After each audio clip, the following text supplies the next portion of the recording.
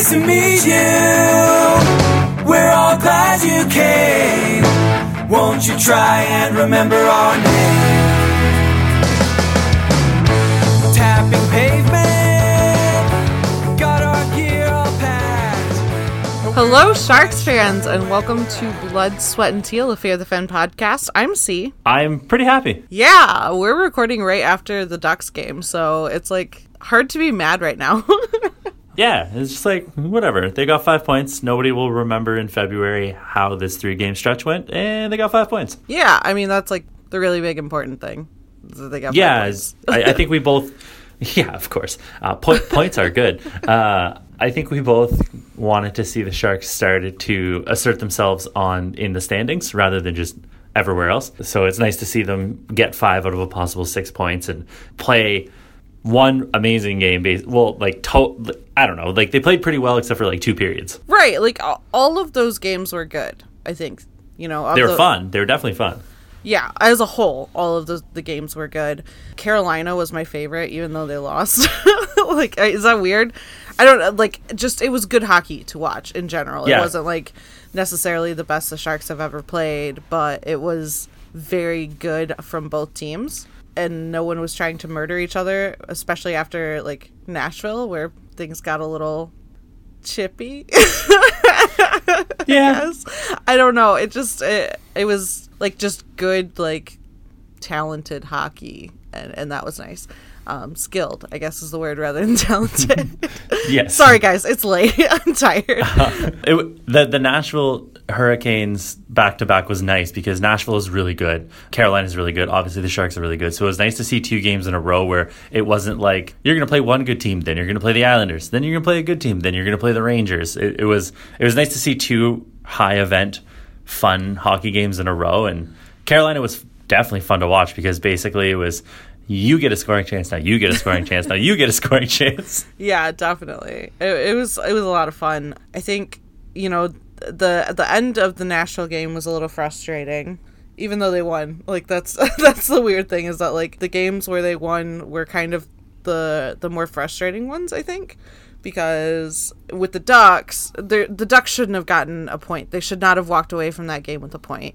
And that's frustrating, especially with them being in the Pacific Division. I think, is it ultimately going to matter? No, because the Ducks are going to burn out, by Christmas. American Thanksgiving is what I was going to go with. Yeah. But yes, like, it's whatever.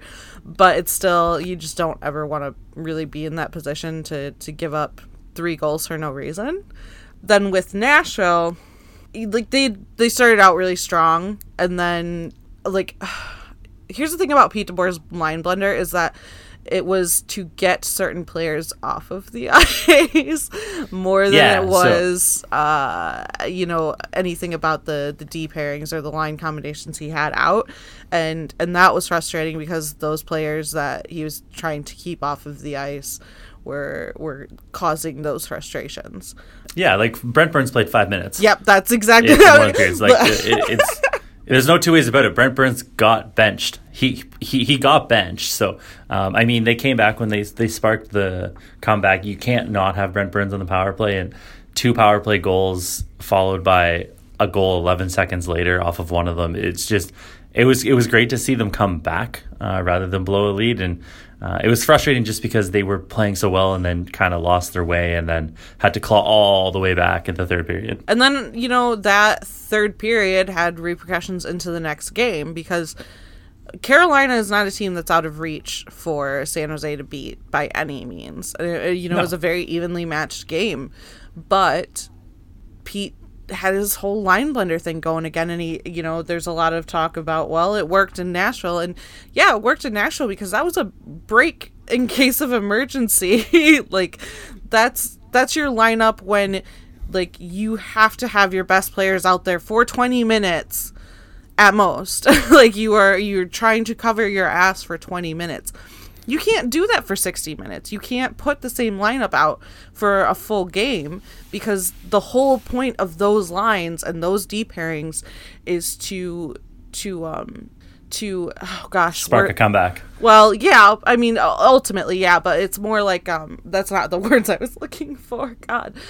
But to keep your best players out on the ice, to try and just hang on, like in the Nashville game, obviously what they were doing from after the first period on wasn't working, and he needed to find something to get the Couture line out there more, to get Karlsson out there more, to get Vlasic out there more. He had to find something, and that's where you get the Burns played 5 minutes. The fourth line went bye-bye. They might as well have taken off their equipment.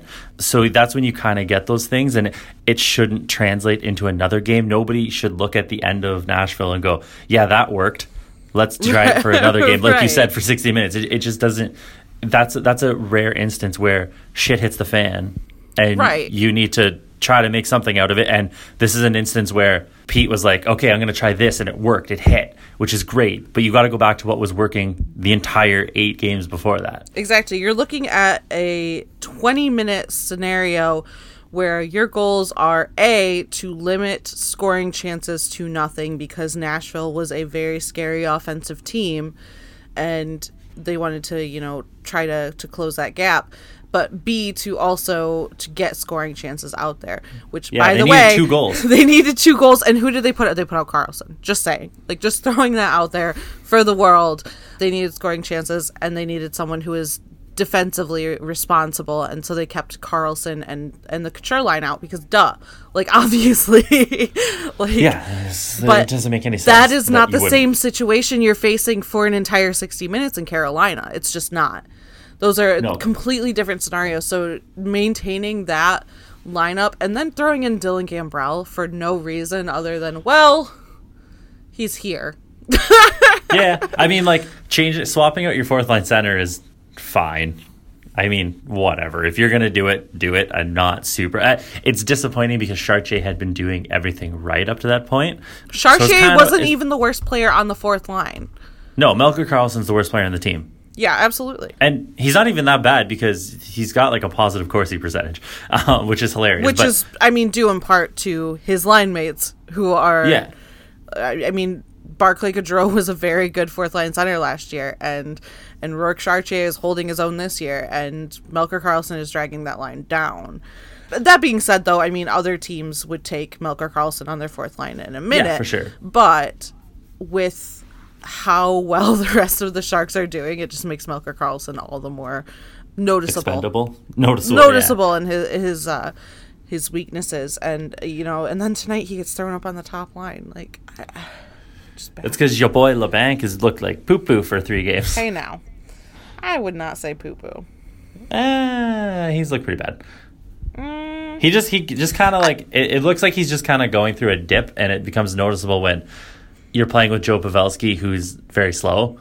Right. Well, and so you need to be the setup guy. I don't think he's looking bad so much as he just isn't, he isn't scoring at, he's not going to score at the same rate all year, unfortunately. I don't think he's... No.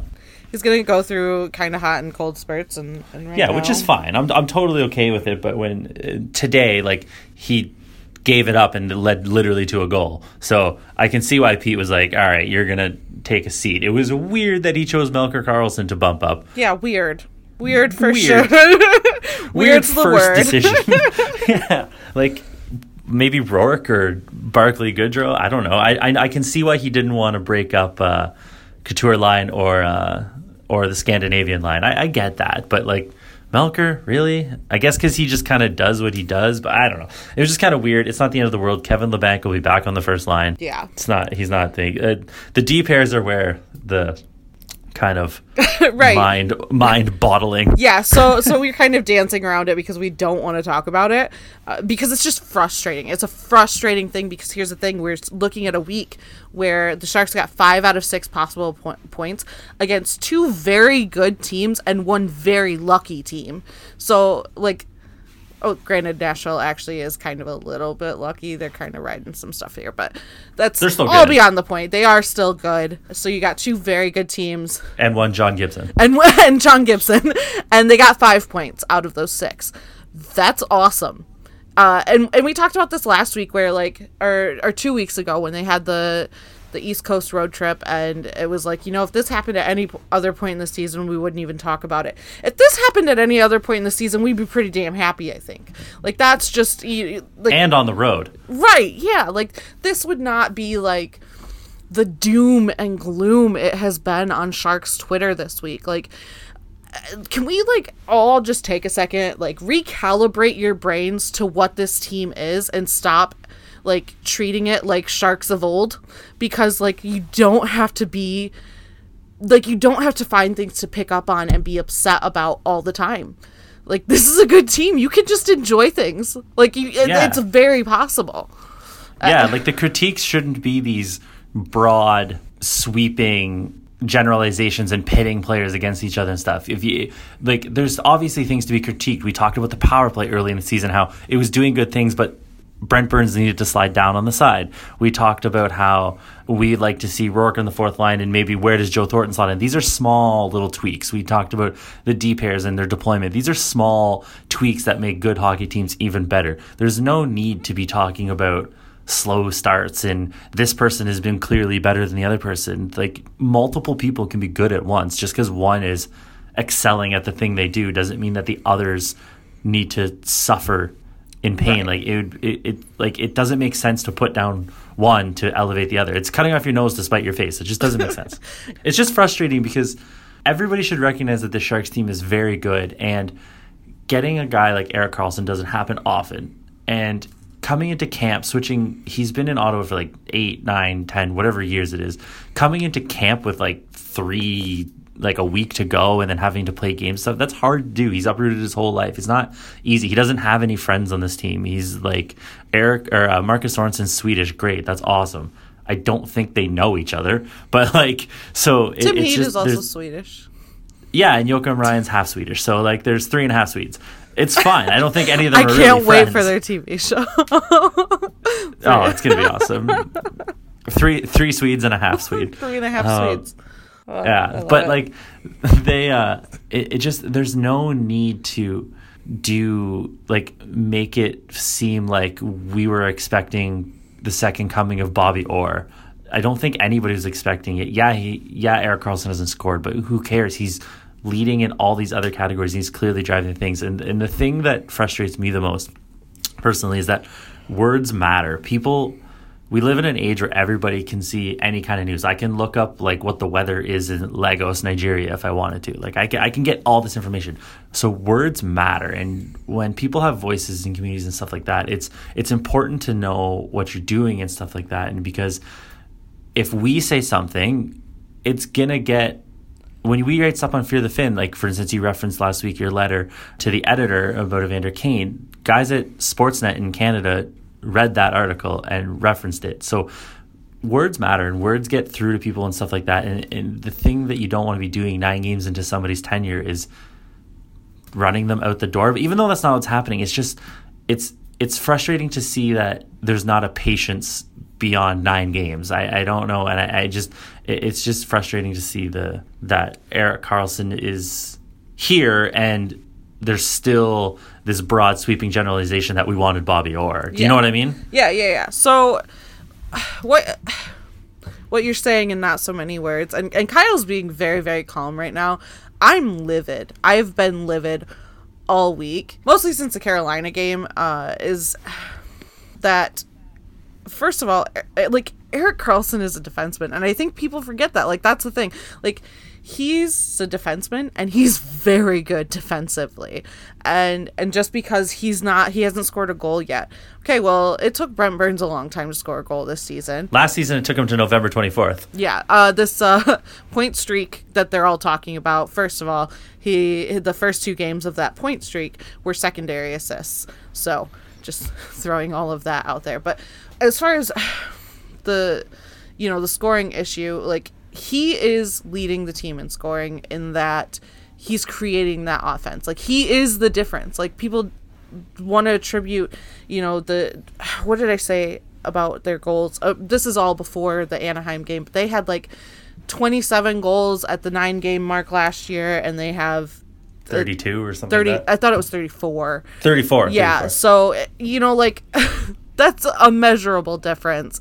And Erik Karlsson is the reason for that. He's driving possession, he's creating offense, and he does it in such a simple way that, like, you don't even notice.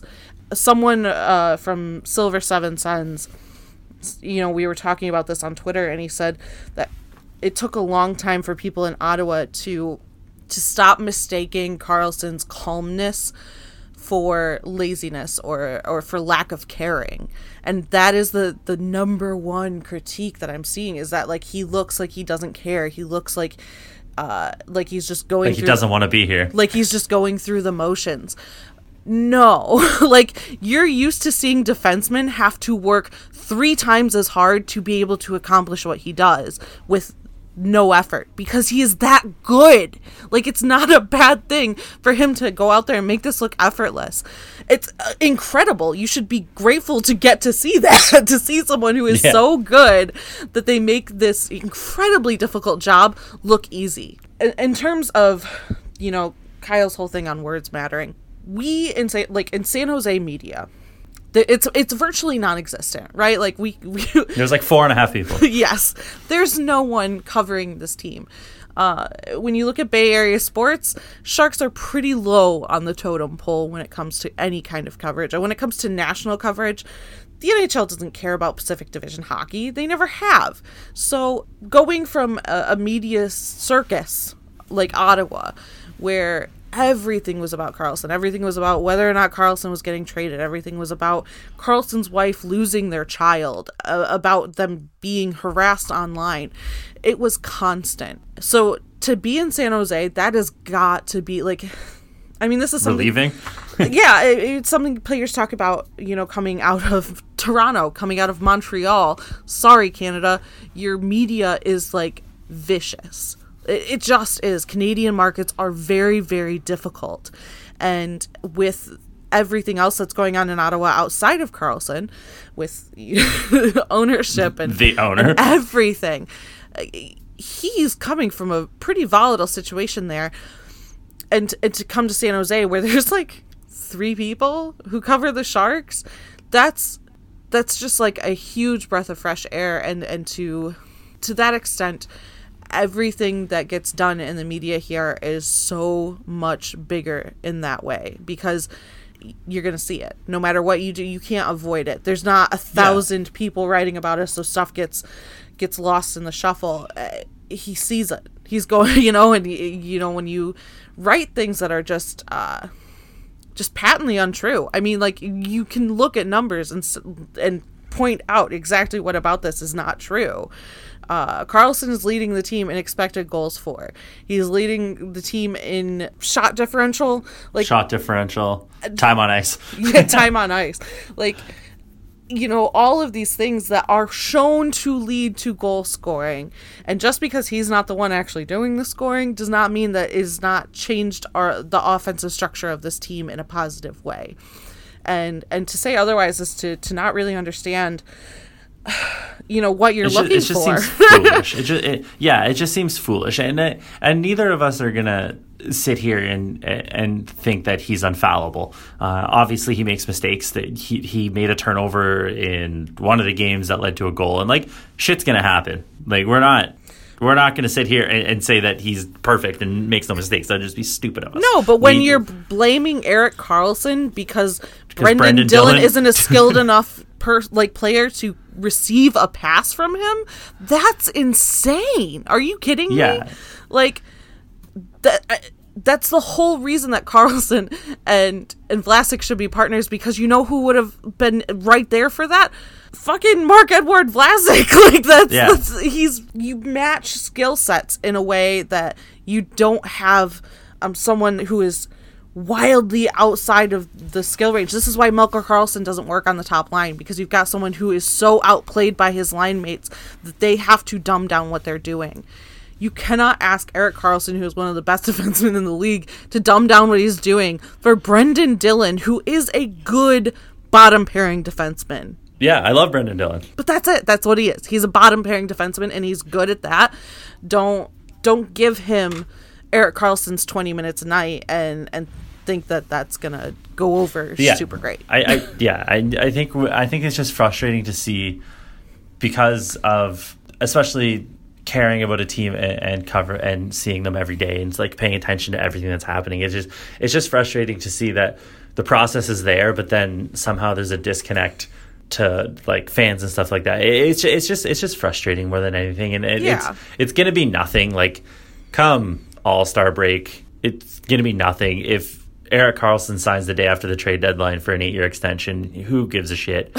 But like right now, it's just frustrating to see when there's other things that I think deserve more attention or exactly, that's the or thing. to be talked about. Like I can think of like 4 or 5 things off the top of my head where I would love to see somebody who's around the team, like national media members and stuff like that, talk about the team and stuff like that. I would love to see them talk about how the Couture Hurdle Meyer line is put together. I'd love to see more anti-Suomela articles. I would love to see how Aaron Dell is so good in a backup role. There's just a lot of different things that I would like to see, and one of them that I don't want to see is critiquing Erik Karlsson for things that he's not really doing. And like we said, he's going to make mistakes and stuff like that, but everybody makes mistakes. And when you're on the ice for 25 minutes a game, you're just more likely to be involved in more or bigger ones because you're just out there more. Right. Like in Melker's 8 minutes a game, he's just not going to make as many mistakes. He just doesn't touch the puck as much. So I just think everybody needs to relax and just, it's going to be fine. Like they've played good hockey up to this point, except for those 2 periods in Carolina. Yeah. Those were bad. Well, and the thing is too, like, you know, when he's out there for that long and he's doing so much right, it's not like other players where if you don't notice them on the ice, it's because they're just not being a liability, or, you know, like they're just there. Yeah. If you don't notice Erik Karlsson, it's because he's doing his job, you know, and there aren't a whole lot of players like that. So then it's easy to say, oh, well, he had a bad turnover and make that into a much bigger deal than it is, because if you look at the total number of things that he's done, you know, while he's out there, like, it's just such a minuscule part of his game. Yeah, and I don't think either of us are going to say that Vlasic and Karlsson played awesome during the Nashville game. They weren't great, but I mean, they were still doing but good Vlasic things. was struggling too, is the thing, but no one wants to talk about it. The pair was struggling, and that's going to Exactly. happen in an 82 game season. Exactly. There's going to be games where they struggle and stuff, but they fought through it and came back and won the game and things like that. So it's just we're neither of us are just going to make one point and stick to it. Where if Erik Karlsson shits in his pants in a game in December 11th against Florida, we're going to be like, yo, that was a bad game. Like we do it all the time with like Brent Burns, for instance. We love Brent Burns. Brent Burns is awesome. I would rather watch a team with Brent Burns, but Brent Burns also decides that he's not interested in getting that puck out of the corner as hard as he should. So we're gonna make that point. And it's just, it comes with the nature, and I just think there's been a lot of animosity towards a slow start for some reason, and it's just frustrating, and I'd much rather be happy. It'd be one thing if people were also talking about actual issues with the team, and instead it feels a lot like, how can we blame this on Erik Karlsson? And that's why I think we're so defensive about it, is because he's not even close to a problem on this team right now. Yeah. And it's all coming from people's expectations that he's going to be like, you know, when you get an all-star level player, you have to have different expectations for different positions, you know, and like, as much as he's an offensive defenseman, you still have to look at it differently. Like, offensive defensemen, even the best offensive defensemen, are still racking up most of those points through assists, right? That's just the nature of the beast. That's how it happens. They aren't always going to be major goal scorers. They're not going to be the top goal scorers on your team. So, like, to get mad because he's not the goal scorer you'd expect him to be is just absolutely wild to me. It is the weirdest thing. But all of this, you know, for me, it's like, the argument kind of boils down to like this eye test versus stats thing that everyone's like, well, he looks lazy out there, which is nothing. That means nothing. That's not a thing. Yeah, that's just how some players are. They just look that way. You have to use both of them together in conjunction with each other. You can't just pick one and be like, well, this is my answers. You got to do both. I love the eye test. I personally find a lot of advanced stats confusing for the most part, and I'm learning as I go, and I want to learn those things because they make my understanding better. Like, oh, I can see that Karlsson is really good in the defensive end on 5v5 play, and then when I find a stat and it says yes he is, I'm like, oh, that's interesting. Or conversely, if I'm like, oh, I don't know, I'll just pick something. Marcus Sorensen's having a pretty decent game, and I look and say, oh, he's actually been pretty bad, and then I look and see, oh, okay, maybe this is where it's coming from, and you have to put them together. It's like a puzzle. Because here's the thing. Stats don't measure some imaginary part of the game. Like, they just don't. Yeah. Stats are tracked by humans, and they measure activity on the ice. They measure exactly what is happening. They're, to a level, and this was mentioned in that stupid Ben Bishop article today that is just, I hate when people ask players about stats, but that to an extent there's a little bit of human error there, but for the most part what it is it's just measuring what happens on the ice. Every event on the ice has a value, and when you're like eye test and your thoughts on what happened in the game are way off from what the numbers say, that there are literally only like 3 things that can be happening there, and that's that you don't know what you're looking for.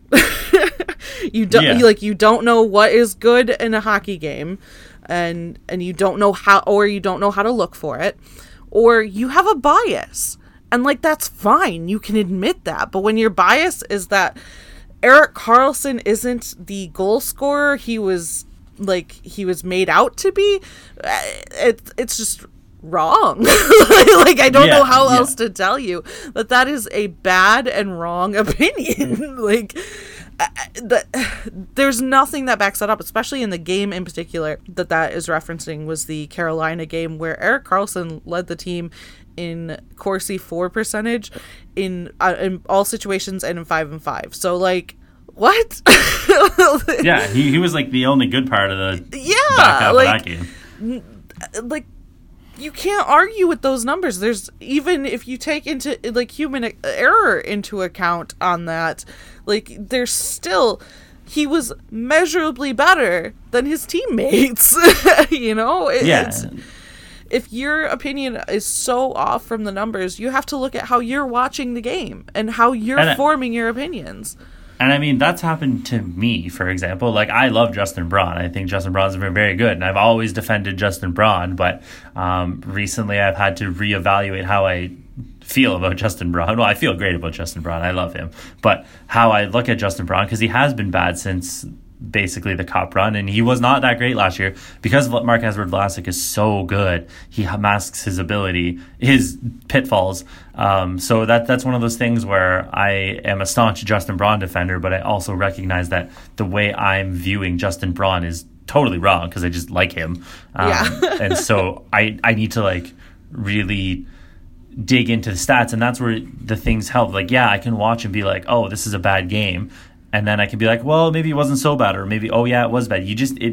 Everything needs to work together, because all stats are doing is confirming or not confirming what you're seeing on the ice. Right, exactly. That's all they're doing. They're not trying to like paint a Picasso. They're not doing anything differently than what people have been doing for 100 years. It's just they're doing it with a more accurate and in a more in-depth way than before. Like, oh, this person is a great passer. Well, the stats are going to show that they're a great passer because they have zone entries, they have zone control, they have a lot of primary assists. Those are all things that people watch for 100 years now. Like, Guy Lafleur was great at entering the zone. We all know that because we all saw him carry the puck over the blue line and score. I bet you if there were stats in the 70s, they would just show, yes, he was very good at zone entries. So they just work together, and it's so dumb to just close off one side of the argument and be like, nah, we're good. Right, and it's just so, I think, part of it comes in that, a lot of analytics and stuff are used in a projection sense.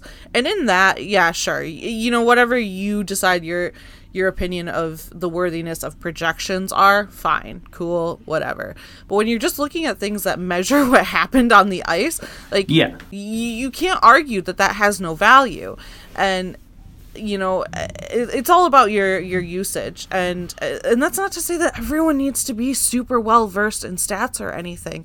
But no, I'm not. But all of them have value. This is all, like, people do this for a reason. Teams hire people to watch the game for this reason. Like, Yes, for a every reason. team has every team has an analytics department. Yeah. I'm not just trying to say that, like, they literally all do, and they all use them. Even the staunchest, like, who would it be? Columbus. Well, John Tortorella, or I don't know, pick an old curmudgeon front office. Like if Brian Burke was a GM, they would still have a stats department. The mileage may vary, but not everybody's going to be Carolina. Yeah. So not everybody's a big stats guy. Here, Sharks fans, here's one. Doug Wilson Jr. is a monster stat guy. Yeah. He loves the analytics. And you've seen that since Doug Wilson Jr.'s taken on a bigger role. We've seen the team move away from the goons in the bottom six, and we've seen they drafted Ryan Merkley. Yep, we've seen smaller, more skilled players, and that's because of analytics.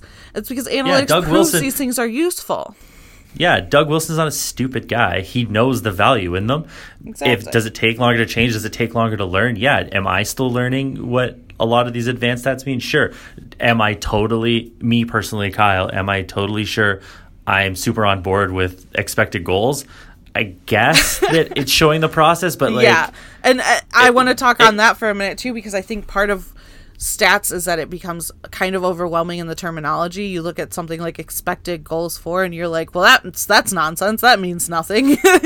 But yeah, like expected goals means this is how many goals they should have. But at the same time, when a person is expected to have 20 goals and they come up with 11, that's when people can turn around and be like, look, you're stupid. Your spreadsheet was wrong. Well, and you have to That's when other stats come into play.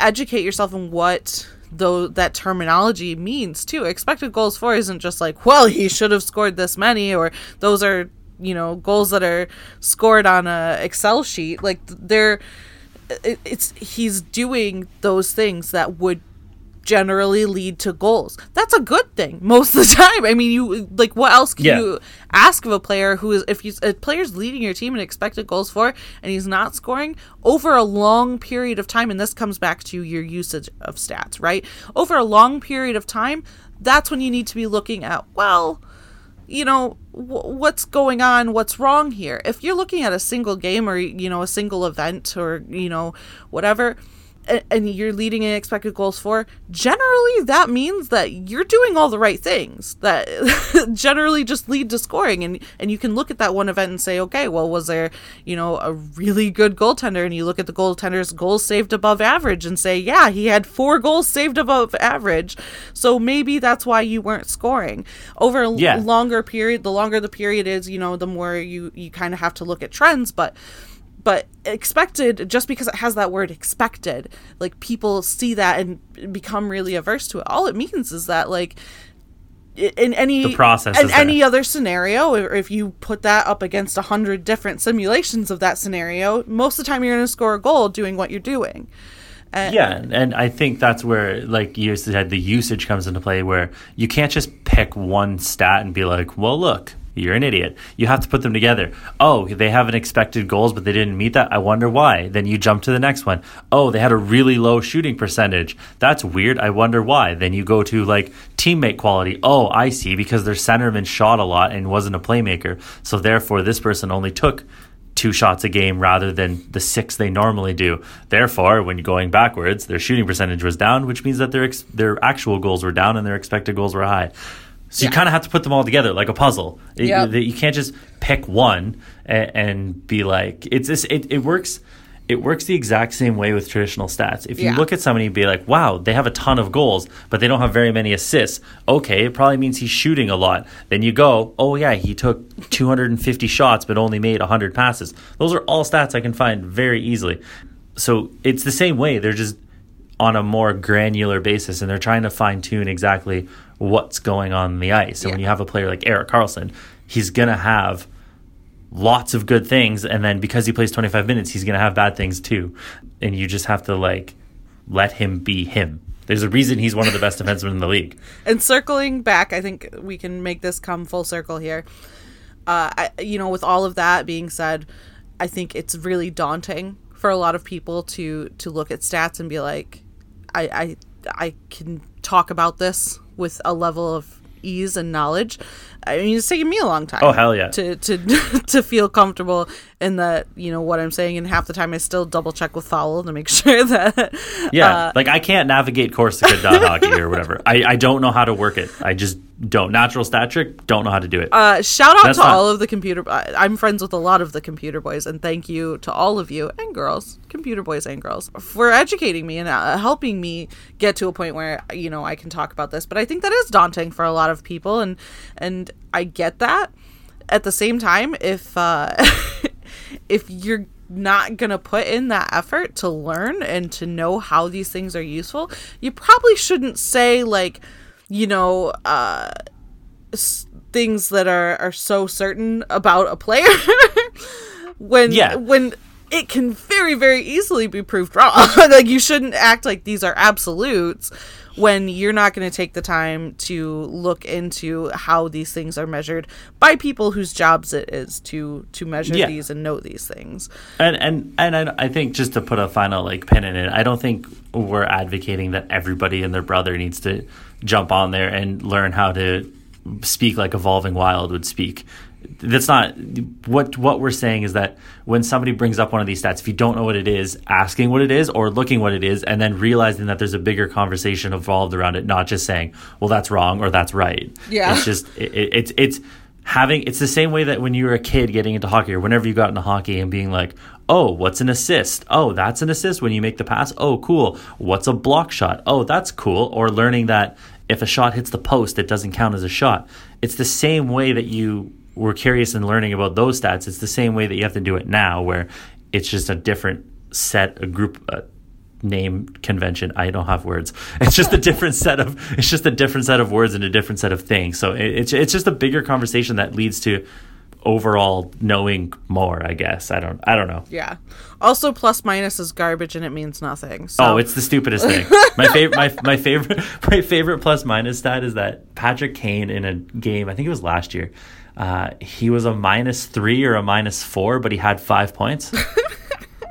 Because he scored 4 power play points or something like that, but was on the ice for 4 goals. So Jesus. It was like a -1 but had 5 points. It was really weird and stupid. It's just it's so dumb. And I'm not going to name any names on this, but there was a broadcast recently that used combined plus minus. Like, they were talking about a line of 3 players. What the hell is combined plus minus? Where you add them all together? And said this line has a combined plus 18 or whatever. And it's that means nothing. Yeah.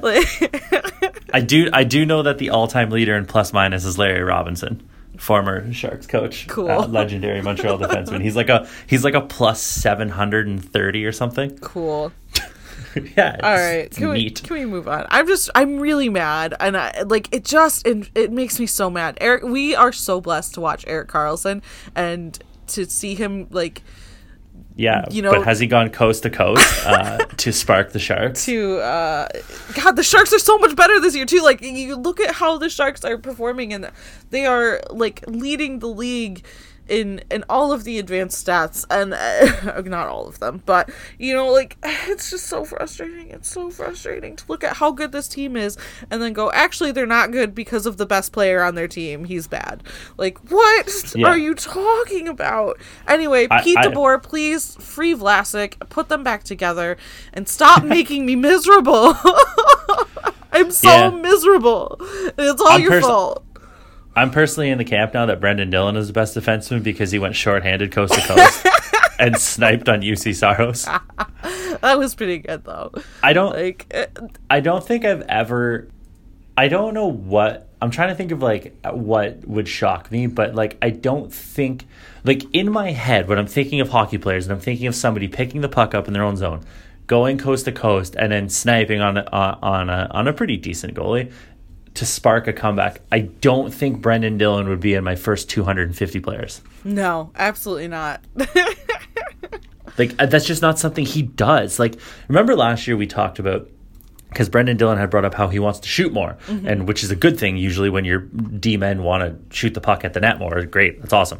And he did, and I think he had a career high in goals or something like that last year. I don't know if in the offseason he watched videos of Pavel Bure, but where the fuck did that come from? Yeah, Brendan Burray, the Canadian Rocket. Like, I don't know. I don't know where that came from, and it was hilarious. You know, it's something that Laksha talked about, is that Brendan Dillon is not a bad defenseman. And I think the site in general has been down on Brendan Dillon in the past. When they first got him, at the time, Jason Demers was the better defenseman. So that's a little frustrating. Like, but he's gotten better. Like, he's literally gotten better over the last few years. Like, every year he shows up and he gets better, and you know, kudos to him for putting in that work and doing that.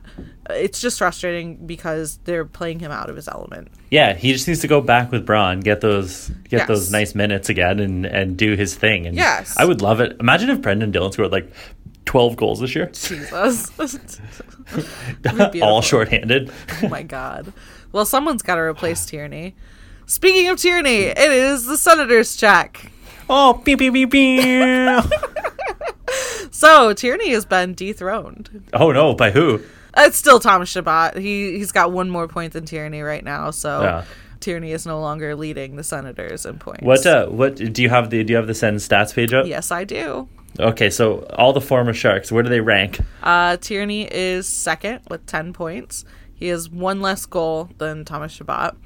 And Chris Tierney, point per game player. Also, he's tied with Matt Duchene in points. Oh. Duchene has more goals, so actually I think technically that would make Tierney third. He's listed second on ESPN, but I would think Duchene would be ahead of him. Yeah, because they go by goals as the tiebreaker. So actually Tierney would be third. Okay. Bodker is... Hold on, they're not numbered, so this is annoying. 1, 2, 3, 4, 5, 6. I always forget 7. that Mikhail Bodker was on the team. Bodker is 7th with 6 points. Okay. DeMello is 8, 9, 10th. Wow. With 5 points. You got some, does it show his time on ice? Here's the thing, we got some ties going on here, so, you know. Yeah, that's fair. Take what it is. I think Dylan DeMello is playing like decent amount of minutes, too. His average time on ice is 18 minutes. Look at Dylan DeMello, all grown up. You want to... Hey, just take a stab at what Chris Tierney's average time on ice is. Because I don't think you'll get it. He's playing... I'm going to say 17 minutes and 42 seconds. Damn, that's actually really close. Like, I really did not think you would get this. 17:52. Oh, I was off by like 10 seconds. Yeah, that was really impressive. Good for me. I just figured, like... He's not the first line center because I think Zingle is back or whatever. Duchene's there. So he's playing some minutes. He probably gets power play time, gets some PK time. So they're pretty, like, they're shitty. Yeah. So he's going to get some time. So here's a fun little thing. All of the players last week we talked about who hadn't scored yet. They all got a point? No, none of them have scored yet. I think we had said Cody Ceci had no points. He got an assist. But otherwise, yep. That's still... Or maybe, did we say, had Chris Weidman scored yet? I don't remember. But he has... I don't care for Chris Weidman, so... Well, I just don't remember if he had points or not. He got 2 goals. And then... Good for Chris. Cody Ceci got an assist. But otherwise, it's all still the same. Yep. What was their record? They lost to Las Vegas today in overtime. Which it just brings to a larger point that, like, Las Vegas, you had one lightning in a bottle year, and it's gonna be tough from here on out. Yeah. Hold on, I'm pulling up their record because it's not listed on here, which is weird. What's up with that, ESPN? Oh, wait, no, there it is. I just can't see it. So they're 4-4-2. They're 6th in the Atlantic. Oh. So they have 10 points. It's just... It was so good to do Sens check for the first couple of weeks because they were flying high. Nobody believes in us, and now they're just coming back to earth like a rock. Yikes. It's something. Although, I mean, it does feel like, I don't know, like they're a really disciplined team. Well, nope, I lied. I saw a bunch more penalty minutes here that I was not seeing. So never mind about that. I lied. I was like, maybe this is really good, actually, that they're not taking a lot of penalties. No, that's not true. That's not. They had a really interesting game, a fun little quirk game. They played Colorado. Yeah. And part of the Matt Duchene trade was that Colorado gets their first in the next 2 or 3 years or whatever, and Ottawa did not defer that first, and they left it as the 2019 first. So when Colorado played Ottawa, it was the rare game where you could win and improve your draft standing by virtue of Colorado beating Ottawa, thus making their record better. But Colorado gets that pick. Yeah, and Colorado won that 6-3. I don't think Ottawa's played a game like a 2-1 game yet. No, they lost 3 games this week. 4-1 to Boston, and then 4-3 to Vegas. So they got 1 point out of 6. Yeah, and it was to Vegas. Vegas. Yeah. Woof. Oh, But poor Senators. I think this is just this is proof that regression is a real thing. Like, you're seeing Duchesne get back to where he should be. He's second on the team in points right now, and then you're seeing Tierney kind of flatline, and that makes sense. Chris Tierney leading the team in points did not make sense. So. Do you think Doug Wilson could make the hat trick of trades with Pierre Dorian? Do you think he could get like Ryan Zingle or Matt Duchesne or somebody at the deadline? Who they even? I mean, Zingle, really? I don't know. But yeah, Zingle's good. Yeah, well, Bobby Ryan. I was surprised Ryan wasn't a part of the Carlson thing. Like, that was the rumor for so long. I was surprised numerous people weren't part of the That's Carlson trade. We didn't have to take Cody Ceci. No, and we didn't have to give up Hurdle or Meyer. It's just, poor Senators. We love you, Senators fans. Yes. Eugene Melnyk, sell the team. So what are the Sharks doing this week? So they've got they're going to be at home finally, hopefully for a little bit. Yeah, so I think kind of lost in our shuffle too at the beginning was that these games were all on the road, which is pretty neat that they got 5 points. And they've been on the road a lot so far. I mean, they've only had 3 home games. I think Kevin Kurtz had 3. They've had 3 home games. Yeah, the Ducks, somebody else's, and somebody else's, the Islanders. Anyway, Islanders and the Sabres. Sabres, right? The Sabres. Kevin Kurtz had tweeted out where somebody had asked, like, oh, how do they feel about the road trips and stuff? And Kurtz had tweeted out that they're happy to get all these East Coast road trips out of the way, and they have one more big one, which is at the end of November, beginning of December, where they come to our hood. They play like Ottawa, Montreal, Detroit, Boston, whoever. So once that's done at late November, they're mostly at home, and he had said that a lot of the players are happy to get it out of the way. So it's nice to see that their mindset is let's get these over with, and they're banking some points and then play, for instance, 10 of the next 13 at home, which is crazy. Yeah, because the thing about the East Coast teams is that, like, the earlier you play them in the season, the better, because they're still finding their footing, and you can find things to take advantage of where maybe later in the season you won't. Whereas Pacific Division teams, or even Western Conference teams, are always going to be competitive. Anytime the Sharks play Nashville or the Ducks. Yeah, they play against them so much more. The Canucks. Like, those are always going to be competitive games because they see them all the time and they hate them.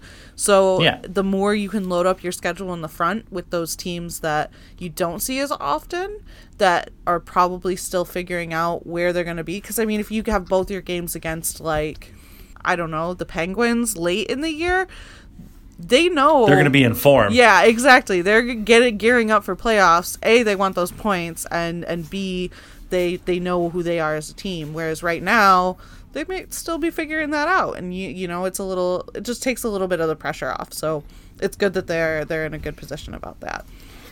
Yeah. So do we want to go into our predictions? Well, we'll say what games we got coming up, but yeah, we can do predictions here because it's a 4-game homestand. But 3 of them will be this week. So Tuesday, it's going to be against the Rangers. Then Thursday against CBJ. And then Saturday against the Flyers. Oh, the Flyers are so bad. I know. And it like makes me feel awful because I have so many friends who are Flyers fans, and I have like a fondness for the Flyers, and like it's just just admit it, you have a fondness for Gritty. Yeah, well, I plead the fifth.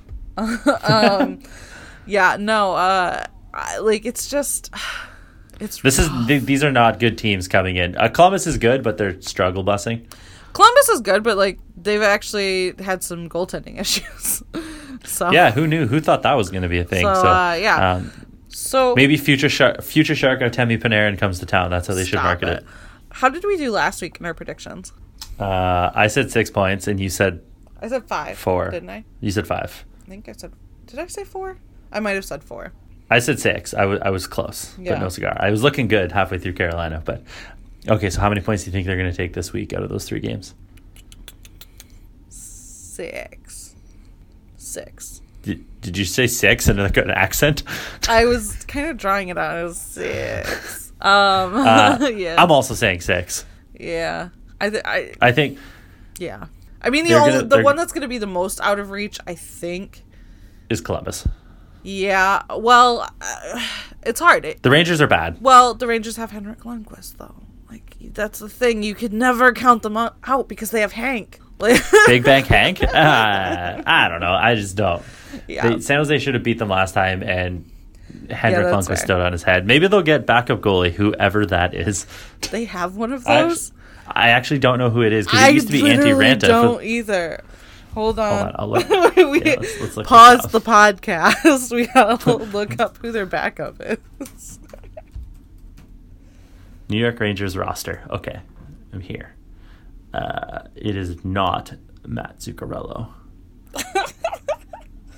I don't know why that came up. That was really weird. It came up with Matt Zuccarello and Mika Zibanejad. None of these people are goalies. It is, oh my God, a person I've never heard of. I was just gonna say, I have it pulled up too. No idea who that is. Alexander Georgiev. He is Bulgarian? Huh. What is he's that? 22. Oh, he's a baby. He's a Is he baby a goaltender. Is he a babe, though? No. He's got nice bone structure. He's got high cheekbones. I'm looking up Yeah, where the no, city he's is. a child. Like, that's really young for a goaltender. Who is this human being? Yeah. Yeah, he's Bulgarian. You don't see too many Bulgarian hockey players. So, I wonder how many... that's interesting. I hope we see Georgiev. Yeah. Well, people get weird about backup goaltenders. They think that the show. He is the only player to play in the NHL from Bulgaria. That's beautiful. All right, so 6 points. Aaron Delwatch. How many times do you think we'll see Del? It should be twice, but Should be 3 times, but it should be 3 times. Martin Jones let in an awful goal today, but that's neither here nor there because they won, so winning heals everything. I'm gonna say once I think against Philly. I'm gonna say twice. I think he gets Philly and the Rangerios. Interesting. All right. Yeah, I'll say twice. How do we do in bold predictions? Actually, did Rourke get another point? Because I said he would have a multi-point game. Did he get 2 points? Or did he only? I don't. I know he got his goal, so proud of him. But Well, you know what some beautiful person's bold prediction was this week? yeah, well, Carlson didn't score, so No, that was the week before. no. Didn't you say that Carlson and Rourke? No, I said Antti Suomela and Rourke Chartier are both getting their first goals. Guess who both did. got their first goals? Yeah, and I said Rourke would have a multi-point game, right? That was Yes, this I'm week. looking up today if he got that old. He did not. He did not. He just got the one. Another point for me on the bold prediction. I was really happy. First of all, Antti Suomela's goal was beautiful. Yeah. Like God. that was a great goal. And then Rourke today, when he got scratched, I was like, oh my God, my bold prediction is not coming true. And then back in the lineup, back of the net. Yep. Do you have a bold prediction for this week? So I kind of have one, but it's almost too mean. Are you gonna say that Eric Carlson gets healthy scratched? Absolutely, I would never put that into the universe. I'm actually sad and disappointed that you said that. Look, I saw it on our Slack channel, and Eric Carlson played raging ever since. So. Eric Carlson played damn good today against the Ducks, so Yeah. I think he's safe. Oh well, he was no. just responding, to Yeah, he's bouncing back. He his showed a lot more jam. bad game where he led the team in Corsi 4. Yes.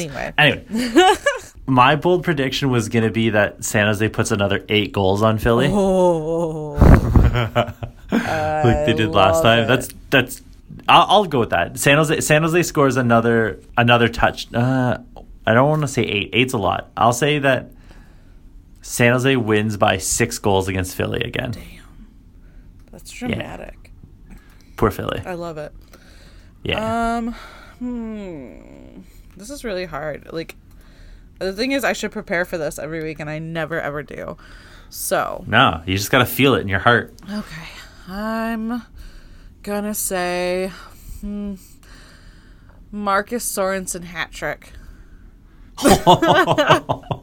Yes. Why not? That's awesome. He hasn't scored in a while, actually. No, so you know what? Why not? Busted. For a bonus point, pick the game. Oh, come on. Columbus. Oh, nice. Yeah. Marcus Sorensen hat trick. Oh, that's great. Just to touch on something from before, Yes. a couple bold predictions ago, you said that Joe Thornton was going to come back and then leave again. Yeah. Well, we know why he didn't come back. Oh, yeah. It's because he has a pick line in his body. God, even just saying the words make me like, you know. So if people don't know what a pick line is, think big catheter, but it's like it goes into like your arm or your leg or your neck or whatever, and goes really far. It's basically used if you have like a long-term need for stuff to go in your body. So chemotherapy is a big one for PICC lines. Antibiotics, so if you have a staph infection or something of that nature and you need antibiotics every day for like a month, they put a PICC line in. Yeah. And you can also get nutrition out of it, and you can get blood out of it and stuff like that. So it's very handy, but it's just really kind of gross. So Joe Thornton has one of those in his body. It's essentially kind of a long-term IV catheter that goes into the vein that goes like directly to your heart. So it's like so like that's why it goes like in your like leg or your arm, basically. A big tube, and it's so gross. Like I don't know. I've been in the hospital a lot in my life, and something about PICC lines just makes me like nauseous. Like it makes my skin crawl because it's just like a big tube in your vein going straight to your heart. It's horrifying. It doesn't gross me out, but the thing is that it makes more sense that he's not out 2 weeks, because you don't sit out 2 weeks with your infection, then they put in a PICC line to make things better. He's probably had a PICC line this whole time, and they're kind of being optimistic at the beginning, so him being out a month makes more sense because he's been getting antibiotics. I'm not going to speculate on what the infection was or anything like that. That's just silly and foolish and spreading rumors.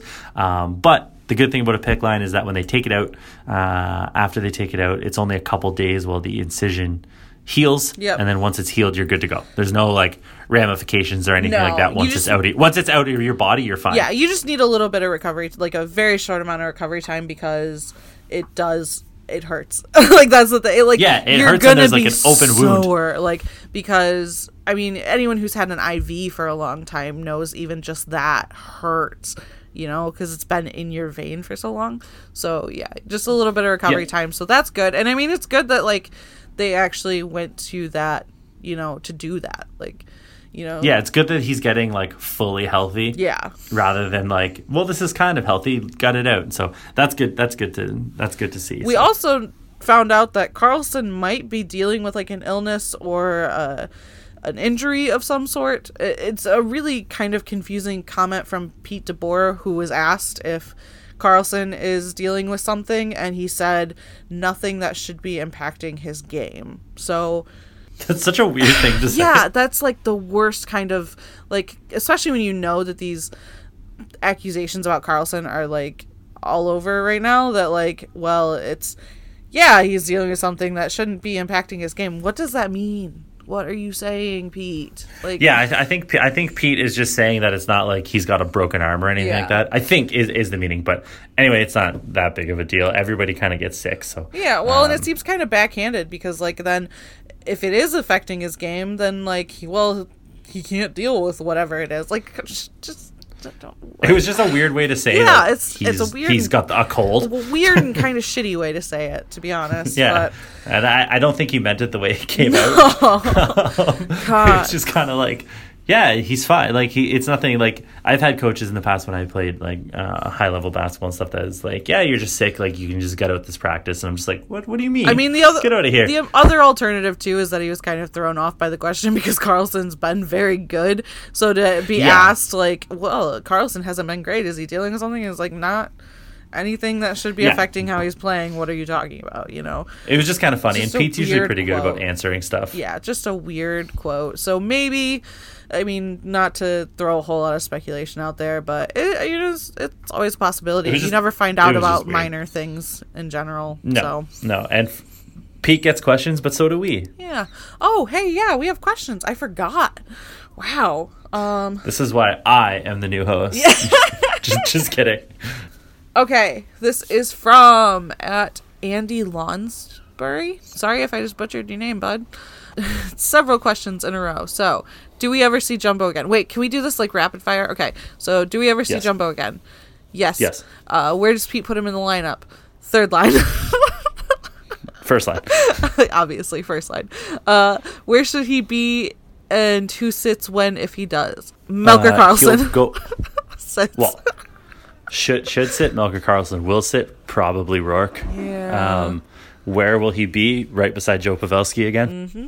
I think when he comes back, we might see Kane back down to the Scandinavian line, but we don't really know. That's like hard speculation. But I can tell you one thing: Joe Thornton will be with Joe Pavelski. Yeah, absolutely. Also, what color Christmas lights would you like to hang from Brent Burns' beard? Teal. Yeah, teal and orange. Yep, absolutely. All right, this is from Scott Stevens. That was all from one person. Yeah. Oh, nice. Good for Andy, setting a new standard in questioning. I like that. Thanks, Andy. At SC Stevens 10. I know he's scoring goals, but I noticed Pavelski's lack of speed and a bad way on breakaways for and against, and especially in overtime. Is it possible he's hurting us more than he's helping? Is he holding his line mates back from creating more chances? There's a lot to unpack there. Joe Pavelski is a glacier now at this point in his career. Literally, the phrase in my head was Joe Pavelski moves at a glacier's pace. So glad we're on the same page. Yeah. Yes. Is he hurting the team? Absolutely not. As much as I don't like Pavelski at center, he's still like competent and he's still good at things like when he's on the power play and he's in front of the net, he gets tips, he gets a lot of garbage goals. He's still, was it against Nashville that he scored? He had the turnover and scored. He's still doing stuff. It's just really funny. It's that you notice how slow he is without Joe Thornton beside him. Yeah. Yeah, the thing about Pavelski is that, like, yes, he has that one very special skill in tipping pucks, but he's not entirely useless. Whereas you look at, and I hate to pick out a player like this, I hate doing it, but you look at, like, Justin Braun, who's a very good skater, and that masks things he's very bad at. Whereas Joe Pavelski being good at tipping doesn't really mask him being bad at other things. He is very slow, though. That's the only thing. And he's slow on breakaways. That's a little frustrating. That's one of those situations where we're going to see at home maybe not be as big of a deal because you'll get, a little bit better line matching. But it's not really helping. And plus, he plays with LeBanc, who's not the fastest, but is decent, and Evander Kane, who's pretty fast for his size. So it's not like he needs to be the speedster on the team. He can use his smarts and his veteran presence to find the holes and let Evander Kane go into the corner and get the puck and dish to him. So Pavelski's fine, and he's apparently healthy again, and you can kind of see in his shot that his shot's back. Yeah. All right, final question isn't even a question, so thanks for that. This is at Brownageddon, who, by the way, was very mad that we haven't posted the secret episode yet. So I'll find a day to do that. We'll see. People care. It's really weird. Yeah, it is. People want to listen to us. Crazy. We'll find a day that's going to happen. I haven't even sat down and edited it yet, but it's very good. So whenever I get around. Was that their statement? I'm mad that you aren't posted the secret episode? No, that was a different tweet. I just wanted to throw that out there. It was the same guy, different tweet or person. I don't know what you are. Same human. Same. And it says, I would rather watch a full 9-inning coach pitch Little League game than see EK65 play another game with Dylan. Not a question, just thought I'd get it out there. Same. Yeah. Big same. Yeah. What a mood. All right. We don't have any more on Twitter. There weren't any on the website, so if you want to send us questions when this post goes up on Fear the Fin, you can always comment on there. Although we learned this week we have some listeners who are not Fear the Fin readers. No, they just listen to our podcast because they like the Sharks. Yeah, which we should have seen coming because I try to get this podcast everywhere. So what we were really looking for was those true unicorns that don't care for the Sharks per se. Like, you can have a general interest but not a Sharks fan, and you don't read the site but you also listen to us. Say you cheer for say you live in West Virginia and you like hockey. Do people in West Virginia like hockey? I have no idea. What a stupid state for me to pick. Say you live in like Maryland, which I think is the most medium state. We asked this on our Slack channel. I think Maryland's the most medium state. It's neither too bad nor too good. It's just kind of in the middle. Like you could have a nice life in Maryland and be perfectly fine, but it's never going to be too far on either side of the scale. I also, me being Canadian, I also posed Oregon, Minnesota, Wisconsin, Virginia as possible medium states, but apparently Maryland is the most medium. So West good job Virginia of you. University has a D1 hockey team. Who does? West Virginia University. They have a hockey team? West Virginia University has a D1 hockey team. Are they good? They're the Mountaineers. I have no idea. Yeah, West Virginia Mountaineers. That's like their basketball team. Yeah. Well, They I don't play in know. Charleston. You act like I watch college sports. The thing, I don't understand college sports because you're not cheering for your own university. What is this? Being Canadian, I don't get the whole alma mater thing. We've discussed that before, Yeah. but I don't watch college sports because for twofold reason. One, I don't have a rooting interest in anybody. I don't care more or less for anybody per se, and B, it's generally lower quality than professional. Yeah. For obvious reasons. So like college basketball and stuff, I just don't watch it. I don't really like it. So like Bemidji State and St. Cloud University and stuff, I have no idea where these places are. I just like saying Bemidji. What? Bemidji State is a university. That sounds super fake. It might be Bemidji. I could not say. It's B-E-M Bemidji. we Bemidji don't- State Hockey, right there. Okay. It's Bemidji. We spent too long on this bit. That's not really funny. It's from too long. Bemidji, We need to Minnesota. move on. All right. So that's going to do it for us. We want to say thank you to Molly Murakami for doing our new artwork. If you haven't checked it out on Twitter, it's pretty cool. I'm sure if you're listening to us in a podcast app of some sort, you've at least seen the album cover she did, which is super dope. You can Let us know if you like this one better than the Photoshop or MS Paint logo before. Wow, Kyle, I made that. Thank you. I know you did, but it doesn't look like Molly's. Wow. That's because Molly's like an artist and shit. So you can check out Molly's stuff on mollymurakami.com, or you can find her on Twitter at HeyMolls. That's MOLLS. We want to say thank you to the Honey Wilders for letting us use their song Idlewild as our intro and outro. They are a Bay Area band, so if you check them out on Facebook, you can find out all their shows they got coming up. I know they've got one at the beginning of At the Old Wagon. I thought it was the Wagon Wheel. Oh, is it? No, I'm pretty sure it's Is Old it Wagon. the Old Wagon? I don't know. They were talking about it in Slack. Neither of us live in or around San Jose. Quite the opposite. Yeah. So if there's a bar called the Wagon Wheel and also a bar called the Old Wagon, don't blame us if you go to the wrong Yeah, one. oops. But if there's only one wagon-based bar, it's that one. Well, you can find out on Facebook. Search the Honey Wilders. You'll find them there, and Yeah, their show's coming up in the next couple you weeks. can find their events. There might be some of our guys there. So, just throwing that out there. You can also find them on iTunes and Spotify. So go listen to the album. It's very good. That song is so good. You can find the Twitter for the podcast. You can find the Twitter. The Twitter. You can find the www.twitter.com. the Twitter. Drop the. Just Twitter. It's at BSNTL, and you can find Kyle at Kyle Demetrius. You can find C at Now You See Me, SIE. I don't have to keep spelling this for you guys, I hope. Well, if you don't read the site, you might not know how to spell my name, so... Oh, yes, for all you Maryland-based people, it's NOWSIE. No, wait, I screwed that up. It's Bad start. It's NOWYOUSIEME. Bad start. And not only can you find the podcast on Twitter, but you can find us on iTunes, Google Play, SoundCloud, and Stitcher. If there are other platforms you want to see us on, just let us know. If you have... Except for Spotify. Yeah, I haven't got Assholes. around to that. I honestly haven't tried. I don't know how useful it'll be because no one will tell me where they listen to this show. So, if you want to talk to me, get a hold of me at fearthefin@gmail.com. You can send us questions that way. Let me know if there's somewhere that the podcast isn't hosted that maybe you want to listen to us if you use another podcast app. So, that's how you get a hold of us. That's fearthefin@gmail.com. Kyle, you got anything coming up?